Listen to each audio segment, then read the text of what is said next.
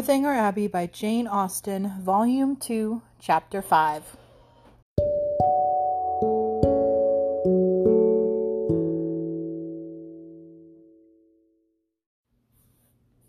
Previously on Northanger Abbey, in Volume 2, we start out with Catherine having dinner with the Tilneys, and she gets some weird feelings about the general. And then we get the second letter from James talking about the money situation, and Isabella doesn't seem happy about it, but they're still engaged. This is all overshadowed by the fact that Catherine gets invited to go to Northanger Abbey, which is the home of the Tilneys, which means she gets to go stay with Mr. Tilney, Miss Tilney, and their father, General Tilney, and she's super excited about it.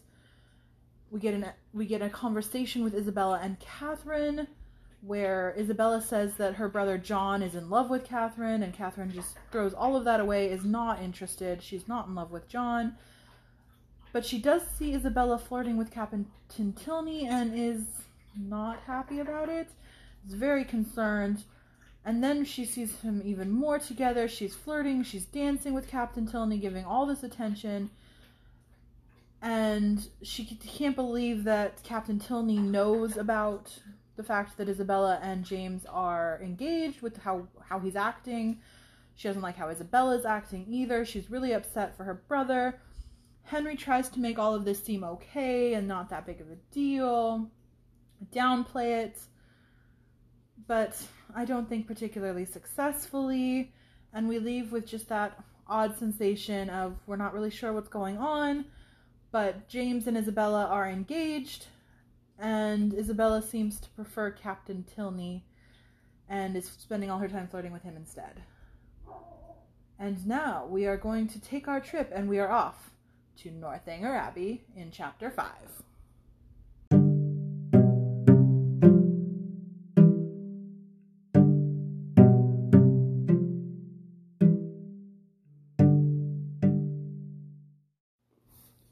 Mr. and Mrs. Allen were sorry to lose their young friend, whose good humor and cheerfulness had made her a valuable companion, and in the promotion of whose enjoyment their own had been greatly increased.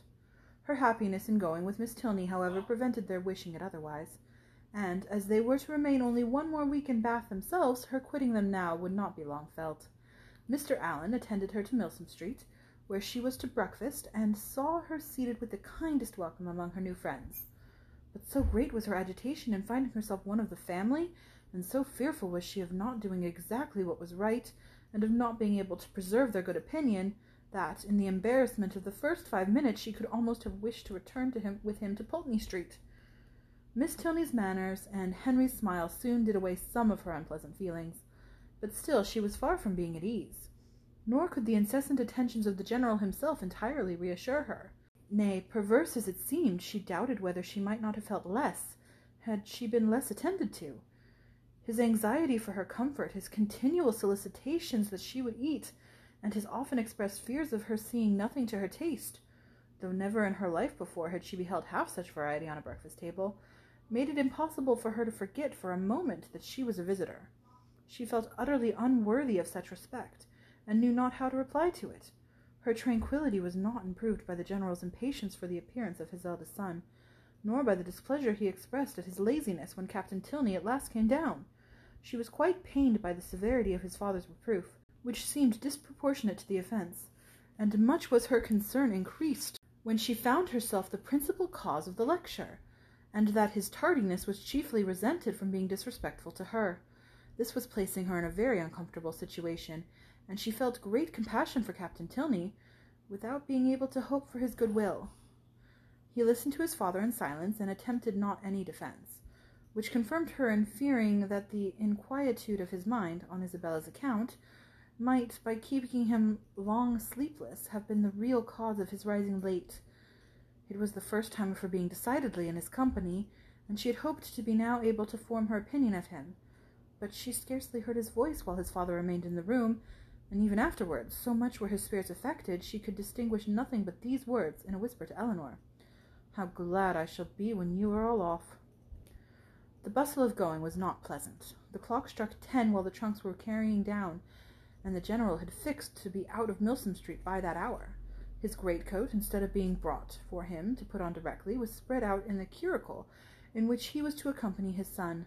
The middle seat of the chaise was not drawn out, though there were 3 people to go in it, and his daughter's maid had so crowded it with parcels that Miss Morland would not have room to sit, and so much was he influenced by this apprehension when he handed her in, that she had some difficulty in saving her own new writing-desk from being thrown out into the street. At last, however, the door was closed upon the 3 females, and they set off at a sober pace, in which the handsome, highly fed 4 horses of a gentleman usually perform a journey of 30 miles. Such was the distance of Northanger from Bath, to be now divided into 2 equal stages. Catherine's spirits revived as they drove from the door, for with Miss Tilney she felt no restraint, and, with the interest of a road entirely new to her, of an abbey before and a curricle behind, she caught the last view of Bath without any regrets, and met with every milestone before she expected it. The tediousness of a 2-hour bait at Petty France, in which there was nothing to be done but eat without being hungry and loiter about without anything to see, next followed, and her admiration of the style in which they travelled, of the fashionable chaise and 4, postilions handsomely liveried, rising so regularly in their stirrups, and numerous outriders properly mounted, sunk a little under this consequent inconvenience. Had their party been perfectly agreeable, the delay would have been nothing, but General Tilney, though so charming a man, seemed always a check upon his children's spirits, and scarcely anything was said but by himself, the observation of which, with his discontent at whatever the inn afforded, and his angry impatience with the waiters, made Catherine grow every moment more in awe of him, and appeared to lengthen the 2 hours into 4. At last, however, the order of release was given, and much was Catherine then surprised by the General's proposal of her taking his place in his son's curricle for the rest of the journey. The day was fine, and he was anxious for her seeing as much of the country as possible.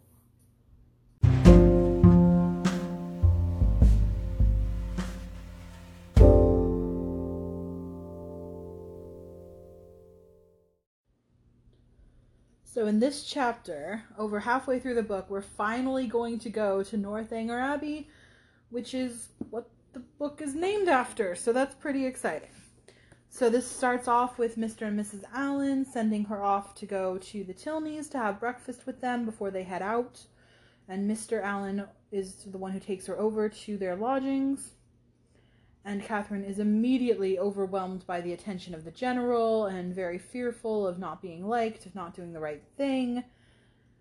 But Miss Tilney's manners and Henry's smiles soon did away some of her unpleasant feelings. So she's a little bit better, but she's not at all at ease, and she's also very uncomfortable with the General's attention towards her. So he seems to be overly, again, complimenting her and overly worried about that she's eating enough and that she likes the food and that there's something, a dish that she particularly enjoys on the table.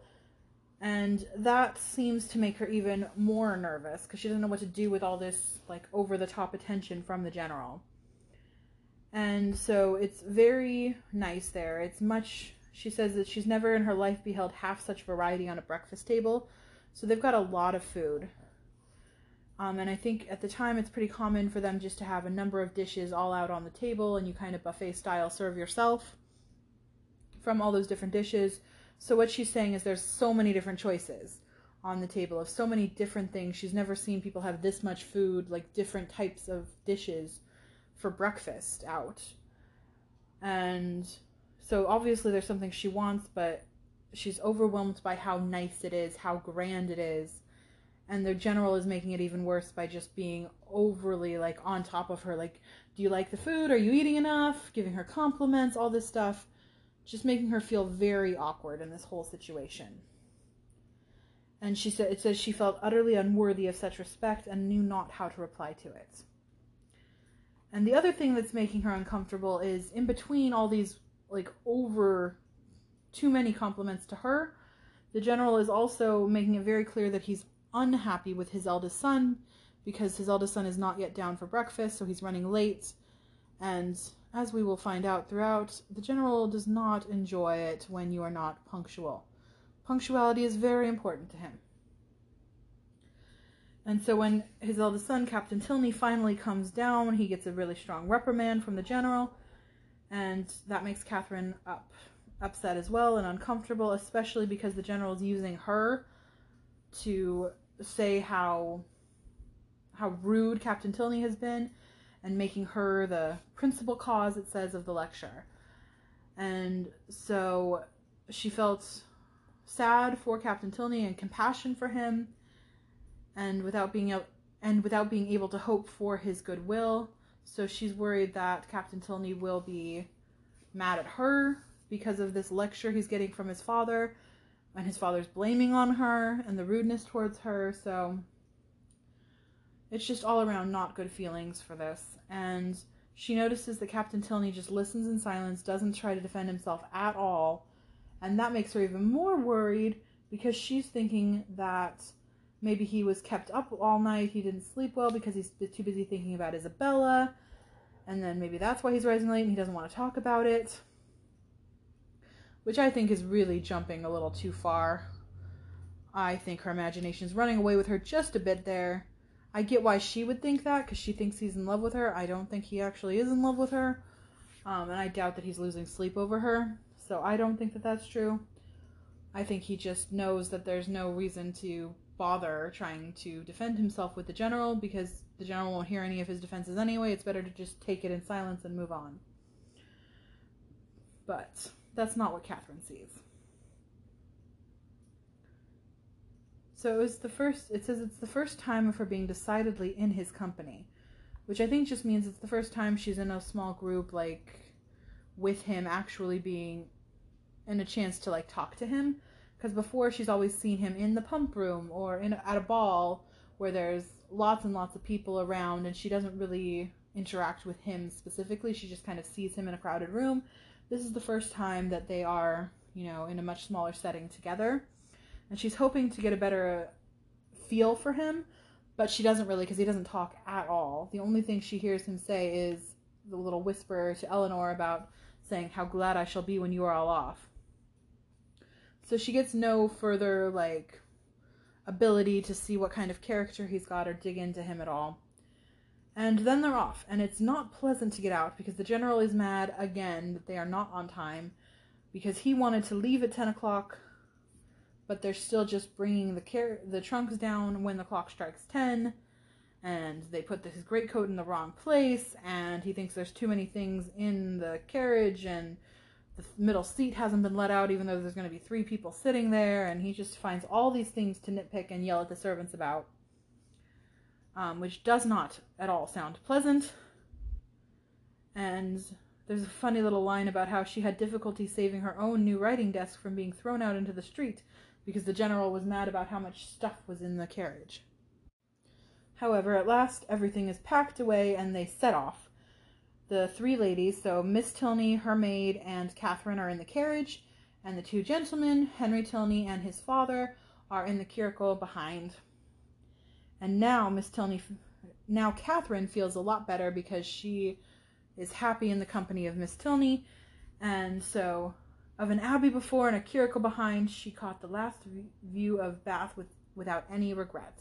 So she's not sad to be leaving Bath, even though she really enjoyed her time in Bath, because she's so excited to be going to the abbey, and the curricle behind, she's so excited to be spending more time with Henry Tilney. And so this ride is going really happily and very quickly. She says she's met with every milestone before she expected it. So the ride with Miss Tilney in the carriage, having a great time. And then they end up at a 2-hour wait at Petit France, which is just a place where you can stop, I think, in between. And they have to stay there for 2 hours. And there was nothing to do but eat without being hungry and loiter about without anything to see. So she's bored. She's sitting around for 2 hours. They're letting the horses rest. And so it's inconvenient, and how her admiration of, the carriage and the chaise and four, and all the servants and everything they're traveling with, is sinking a little bit under how inconvenient it is to have such a large entourage and it takes so long, and then have to wait for 2 hours. But she's also saying that had their party been perfectly agreeable, the delay would have been nothing. So the problem is not necessarily just the 2 hours. I think Catherine is in good enough spirits that 2 hours wouldn't have meant much to her. The problem is the general, although she's still not quite sure about it. Because she says, the General Tilney, though so charming a man, seemed always a check upon his children's spirits, and scarcely anything was said but by himself.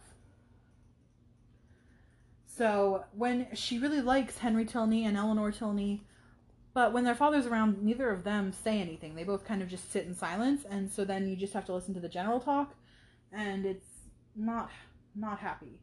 And it goes on to say that, when you're observing just the general talk, he's just talking about how discontent he is at everything, at whatever the inn afforded, and angry impatience with the waiters made Catherine grow every moment more in awe of him. And I'm going to say that here Jane Austen is using the word awe differently than how I would use it, or how I think it's more usually used now. Because when I think of the word awe, I think that you are in awe of someone, meaning that you think they are good and important. Like, they're important in a good way. I have it with a general, positive connotation, whereas I think she's using it in awe in that you have high respect for someone, but not necessarily in a good way. More like you're scared of them. So high acknowledgement of their importance, but in a more negative connotation than I would usually use that word with, is how I'm reading this. And being with him seemed to lengthen those 2 hours into 4. Which, ouch. And we've gotten this feeling from the general before, but I think this is the first time we're really seeing him interact, especially with people of the lower classes, and we're seeing that he is not nice to them. So one of the lines that really got my attention was the angry impatience at the waiters. And I've heard this sort of thing before, and I think it's the kind of line of, you can judge someone by how they treat the waitstaff. And I think it's pretty true that people who are rude to servers and, the servant, so-called class of the time and currently of the people working in service jobs, people who are rude to them, it tells you something about their character that they're like that. And so I think it tells us something about the general, that he is obviously, we've seen him now screaming at his own servants and acting with angry impatience at the servants working at the hotel or the stop, wherever they're at. So I'm not feeling good about the general with this description. He is not coming off as a great dude here. And I think that that's an important thing to watch. But the end of this section, Catherine gets a very nice surprise where the general proposes that she ride in the curricle with Henry for the second half of the journey because it's a fine day and he wants her to see as much of the country as possible. And so that's exciting. And we go on.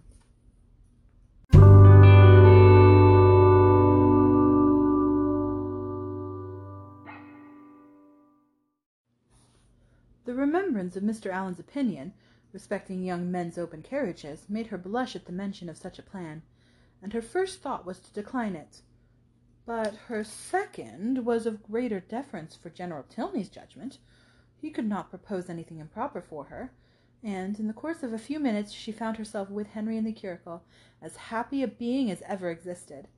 A very short trial convinced her that a curricle was the prettiest equipage in the world. The chaise and four wheeled off with some grandeur, to be sure, but it was a heavy and troublesome business, and she could not easily forget it, having stopped 2 hours at Petty France. Half the time would have been enough for the curricle, and so nimbly were the light horses disposed to move that, had not the general chosen to have his own carriage lead the way, they could have passed it with ease in half a minute. But the merit of the curricle did not all belong to the horses. Henry drove so well, so quietly, without making any disturbance, without parading to her, or swearing at them, so different from the only gentleman coachman whom it was in her power to compare him with. And then his hat sat so well, and the innumerable capes of his greatcoat looked so becomingly important. To be driven by him, next to being dancing with him, was certainly the greatest happiness in the world. In addition to every other delight, she had now that of listening to her own praise, of being thanked at least, on his sister's account, for her kindness in thus becoming her visitor, of hearing it ranked as real friendship, and described as creating real gratitude. His sister, he said, was uncomfortably circumstanced. She had no female companion, and, in the frequent absence of her father, was sometimes without any companion at all. "But how can that be?" said Catherine. "Are not you with her?" "Northanger is not more than half my home. I have an establishment at my own house in Woodston, which is nearly 20 miles from my father's, and some of my time is necessarily spent there." "How sorry you must be for that!" "I am always sorry to leave Eleanor." "Yes, but besides your affection for her, you must be so fond of the Abbey. After being used to such a home as the Abbey, an ordinary parsonage house must be very disagreeable." He smiled and said, "You have formed a very favourable idea of the Abbey." "To be sure I have. Is not it a fine old place, just like what one reads about?" "And are you prepared to encounter all the horrors that a building such as what one reads about may produce? Have you a stout heart? Nerves fit for sliding panels and tapestry?" "Oh, yes! I do not think I should be easily frightened, because there would be so many people in the house, and besides, it has never been uninhabited and left deserted for years, and then the family come back to it unawares, without giving any notice, as generally happens." "No, certainly. We shall not have to explore our way into a hall dimly lighted by the expiring embers of a wood fire, nor be obliged to spread our beds on the floor of a room without windows, doors, or furniture. But you must be aware that when a young lady is, by whatever means, introduced into a dwelling of this kind, she is always lodged apart from the rest of the family.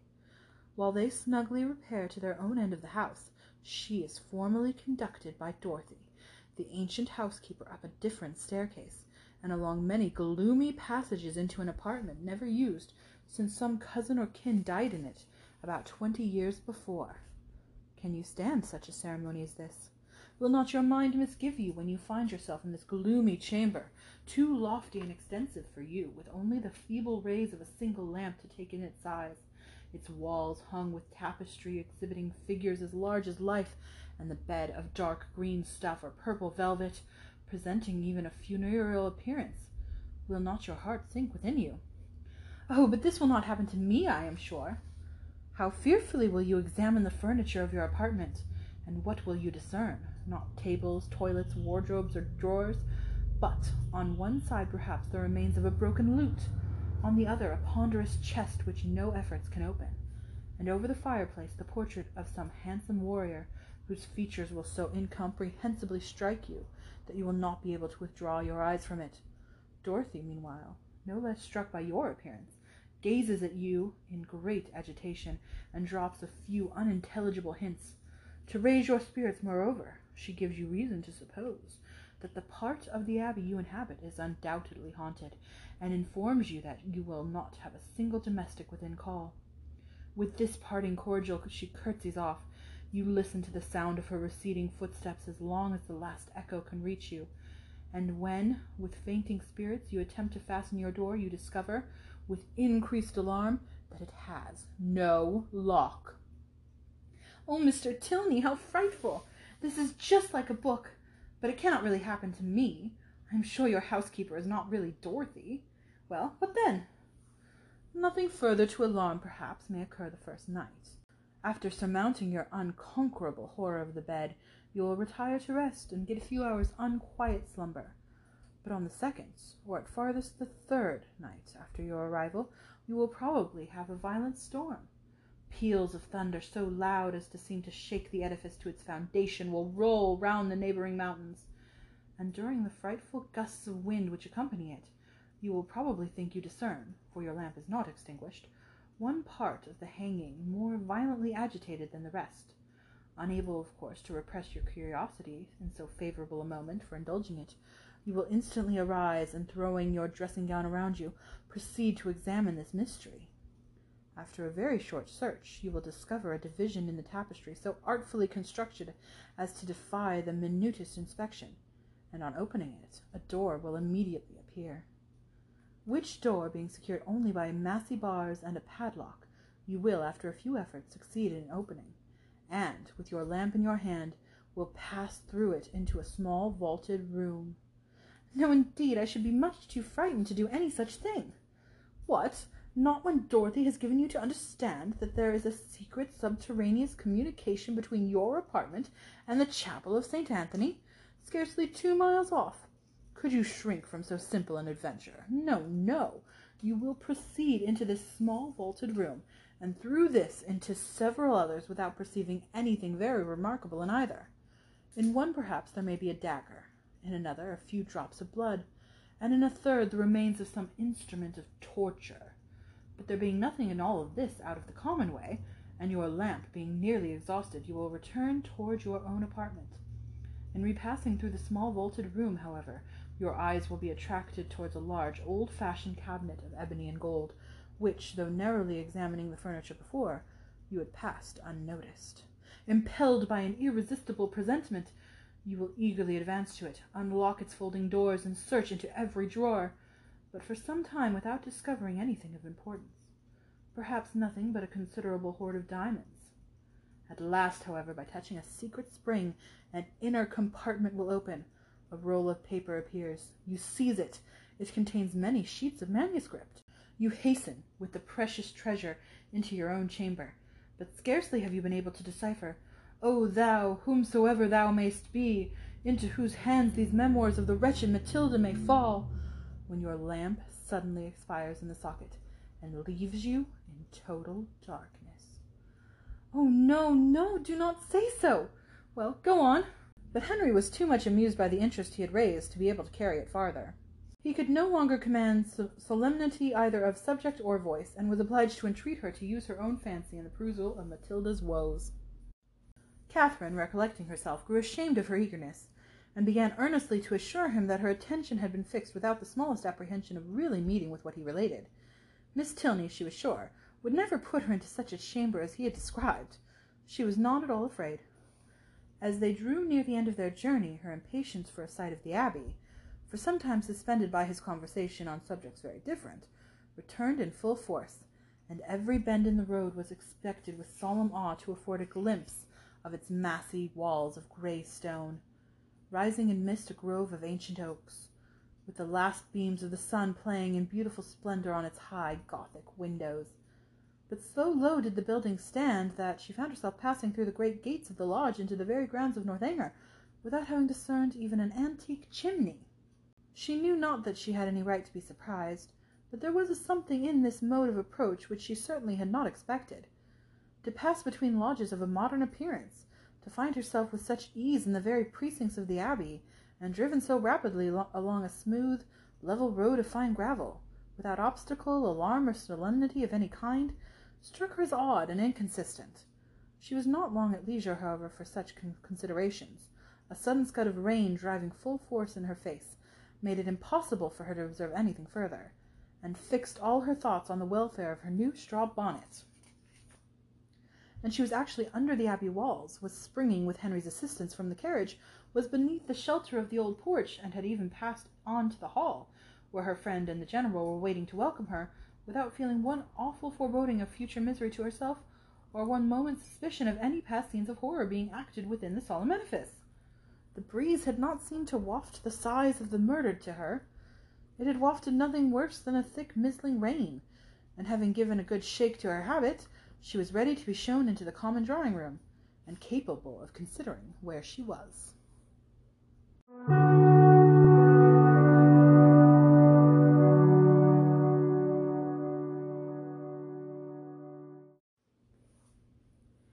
So this next section, Catherine has her first thought of thinking about how Mr. Allen thought it was inappropriate for a young woman to be in an open carriage with a man by herself.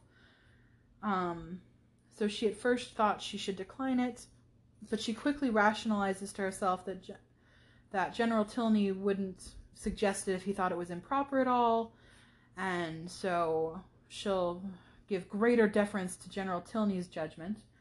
And also just she really wants to go on the ride with Henry, so she's not going to say no to spending time with him and having him, stuck in a carriage with her for a couple hours all the rest of the way to Northanger Abbey. So she's quickly finds herself in the curricle with Henry, as happy a being as ever existed.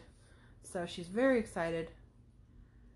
And as she goes off, she finds that Henry drove so well, so quietly, without making any disturbance, without parading to her or swearing at them.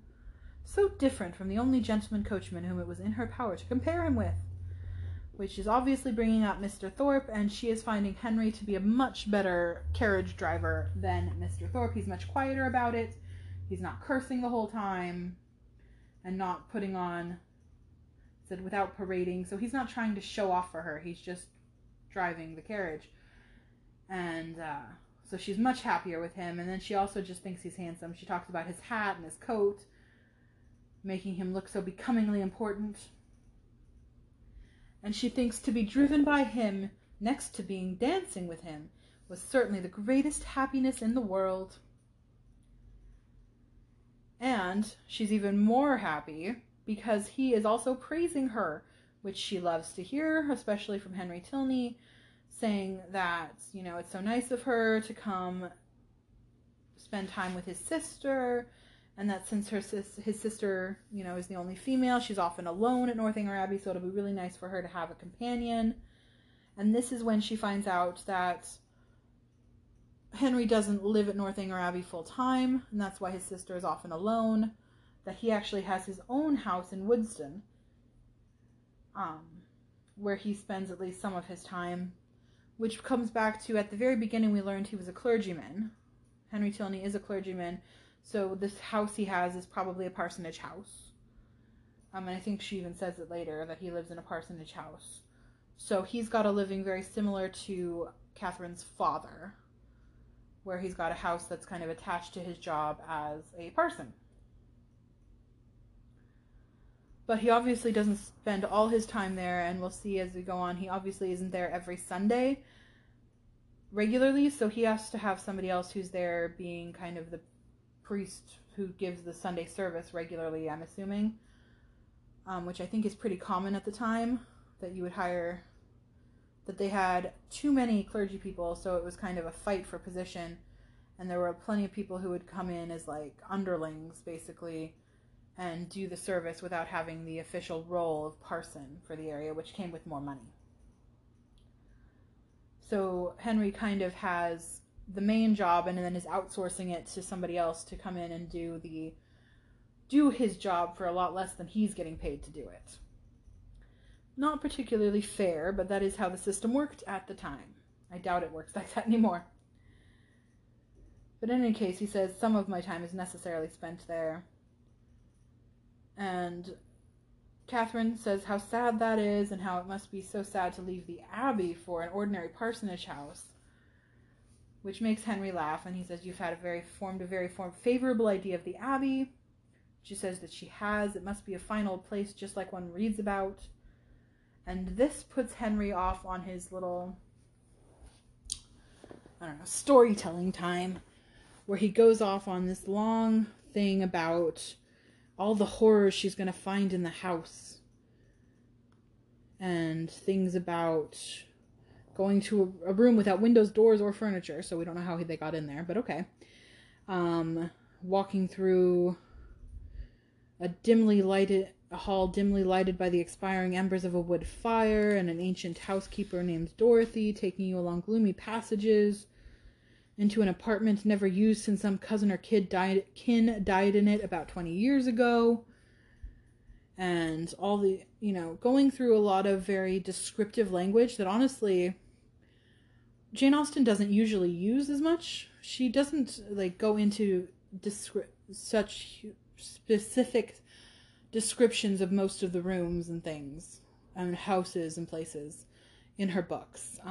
She only describes as it's very important to know. So she'll describe something as very grand or imposing, but not get into the details of what exactly it looks like. So Henry here is using much more descriptive language than she usually would. And it's another kind of nod back to that this is supposed to kind of be making fun of Gothic novels, and he's using language that's pulled directly from these Gothic novels of this ancient housekeeper taking her through and finding this hidden passage and hidden rooms and a chest that you can't open and all this stuff. A painting that you can't stop looking at, or somebody in the painting seems to be staring at you.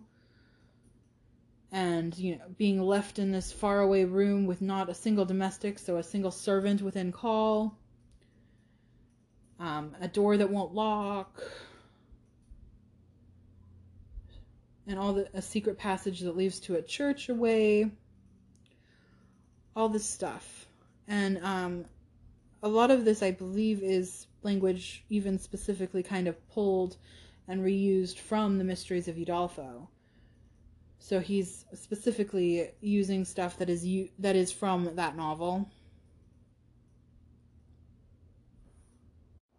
And just the feel of Gothic novels in general in this kind of story. He's weaving her about the horrors she's going to find when she gets to Northanger Abbey. And she's just bumps in every once in a while to say, oh, that would be horrible. No, that won't really happen. Go on. And at the end, she finally says, oh, no, don't say so. Well, go on. But Henry was too much amused by the interest he had raised to be able to carry it farther. So Henry is enjoying this little joke with her and telling her this scary story, basically. But then he's laughing too hard to keep it up. And so he just ends his story abruptly and says she has to think about it herself to figure out the rest of it. And Catherine then says she grew ashamed of her eagerness, which I don't get why she's ashamed by this. Henry's teasing her and telling her a story, and she got into it. I don't see what's so shameful about that. She's saying that she wants to earnestly assure him that her attention had been fixed without the smallest apprehension of really meeting with what he related. So she's very worried to make sure that he knows she was playing along and she was enjoying the story, but she didn't actually think it was true. But I don't get why he would think she was. I don't know. I just feel like she's a little too over nervous about it, which, she's trying to make Henry like her. She wants to be agreeable to him. She doesn't want him to think her silly. So I kind of get why she's like that. I just don't really agree with it. I don't think there's any reason she should have to apologize for that. In any case, after this, we have arriving at the Abbey, and now she's looking for it with great anticipation, wanting to see this beautiful old building with the Gothic high windows and everything. But then they get really, really close, and they go through the great gates of the lodge onto the very grounds of Northanger, so through the edges of the park, and past the gates and everything, and into the grounds itself, and she hasn't discerned even an antique chimney, which is really a letdown. And she's getting closer, and, the lodges are modern in appearance, which she's not very happy about, and the road is very smooth and level of fine gravel, which means that it's well-maintained and new. There's nothing ancient and falling apart about it, which is what she wants. But she doesn't get a chance to really see what the outside of the Abbey looks like because it starts to rain, and she gets rain in her face and is just very quickly running into the house or under the overhang so that she doesn't get too soaking wet. But she soon ends up inside the Abbey without really having any foreboding. It's got some funny language here. So she got into the Abbey without feeling one awful foreboding of future misery to herself or one moment's suspicion of any past scenes of horror being acted within the solemn edifice. And the breeze had not seemed to waft the sighs of the murdered to her. And she just seems to be in a normal building, and she didn't get any premonition of horror or anything, which is what she's expecting from these Gothic novels of this, ancient abbey. So, she had a very nice ride with Henry, but she's a little disappointed in the house because it's too nice and new. And she didn't really get to see what the outside looks like, but in this next little section, we'll get to see a little bit of what the inside looks like.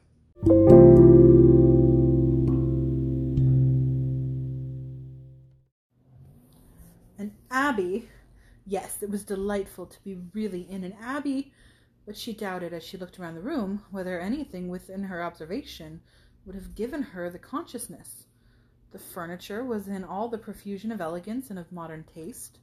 The fireplace, where she had expected the ample width and ponderous carving of former times, was contracted to a Rumford, with slabs of plain though handsome marble, and ornaments over it of the prettiest English china.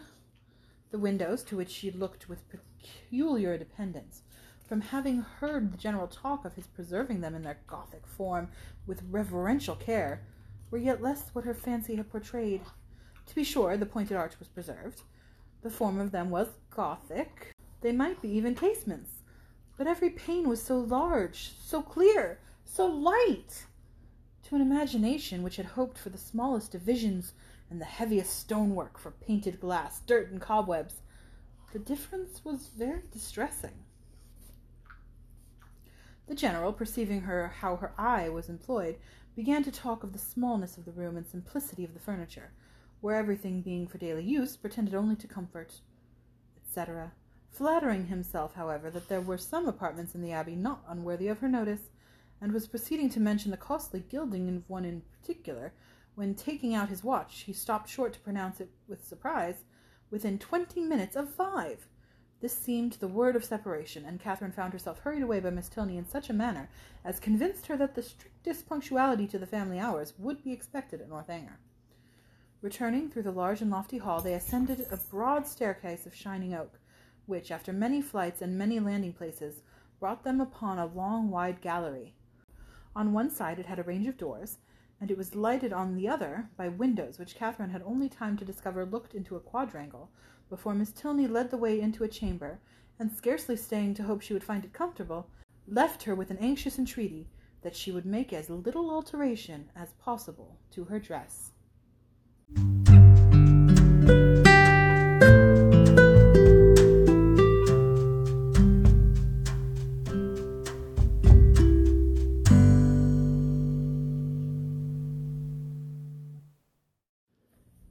So in this last section, we finally get to see a little bit about the Abbey. She's really excited to be in an actual Abbey, but she's looking around the room and thinking that just from the room that she's currently in, the drawing room, she would never have known she was in some ancient Gothic building.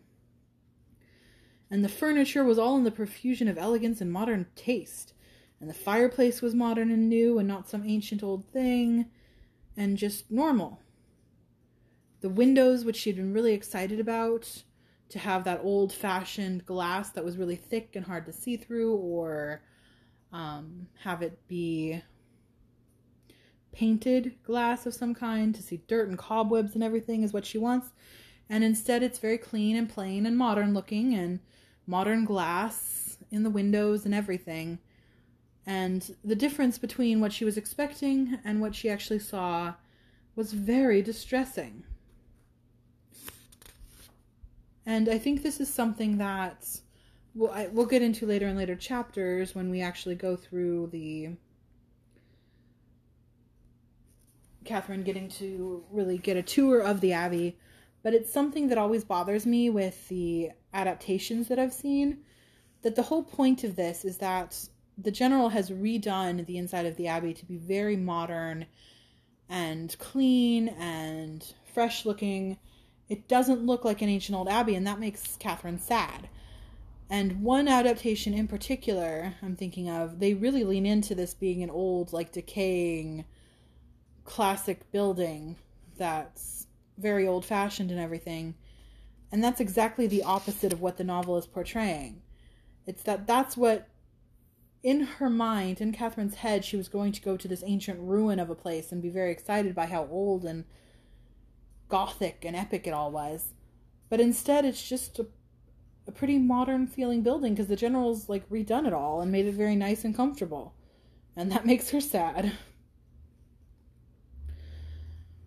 So the general, seeing her look around, begins to boast about the house and saying that this room that they're in is not so exciting because it's, for daily use, so it's only for comfort.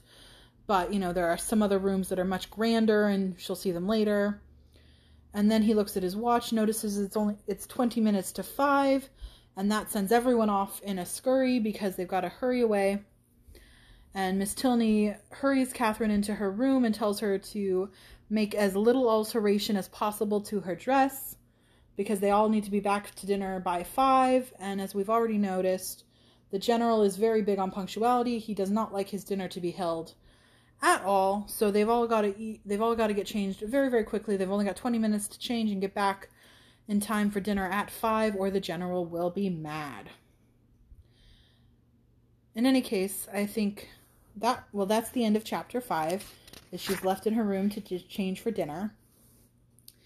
And overall, what we've learned in this chapter is we've gotten some more insight into the general and the type of person he is. And we've learned that even though he's been overly solicitous and nice and complimentary to Catherine, we see that he doesn't seem to be that way to anybody else. We've seen him yell at his eldest son for being late to breakfast. We've seen him yell at all his servants for not getting the carriage, ready to go on time, that they are a couple minutes late there. We've seen him yell at the inn staff for we're not even sure why, just he's mad at them and mad at the world in general because nothing's quite up to his standards. So we're seeing this real dichotomy in the way the general is acting, which I think is important to see in the way he's acting towards Catherine versus the way he's acting towards everyone else. And I think that despite how overly nice he's being to Catherine, he does not seem to give that sort of respect to anyone else that we've seen to this point. And I think that it's notable, and it's really notable to see how he acts to people that he believes to be below him. So the servants, both his and the ones working at the inn, we have seen him be very rude to consistently throughout this chapter. And I think that that's something important to mark as concern for his character. And we've seen that Catherine has had kind of concern, has felt uncomfortable with him this whole time. She's had kind of a gut feeling that something's wrong, that she doesn't like the general. She can't put her finger on why, because he's super nice to her. But she's not really buying it, and she's still concerned. And I think we kind of should be as well, and should kind of honor her gut feeling that something's off with the general as something that should be paid attention to.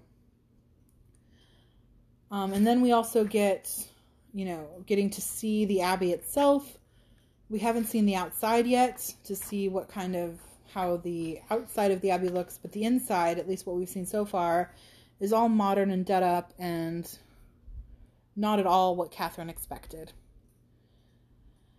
And she's a little sad about that. We'll see how that goes on, and when she gets to see a tour and see more of the building, whether that continues or whether she's more happy with it.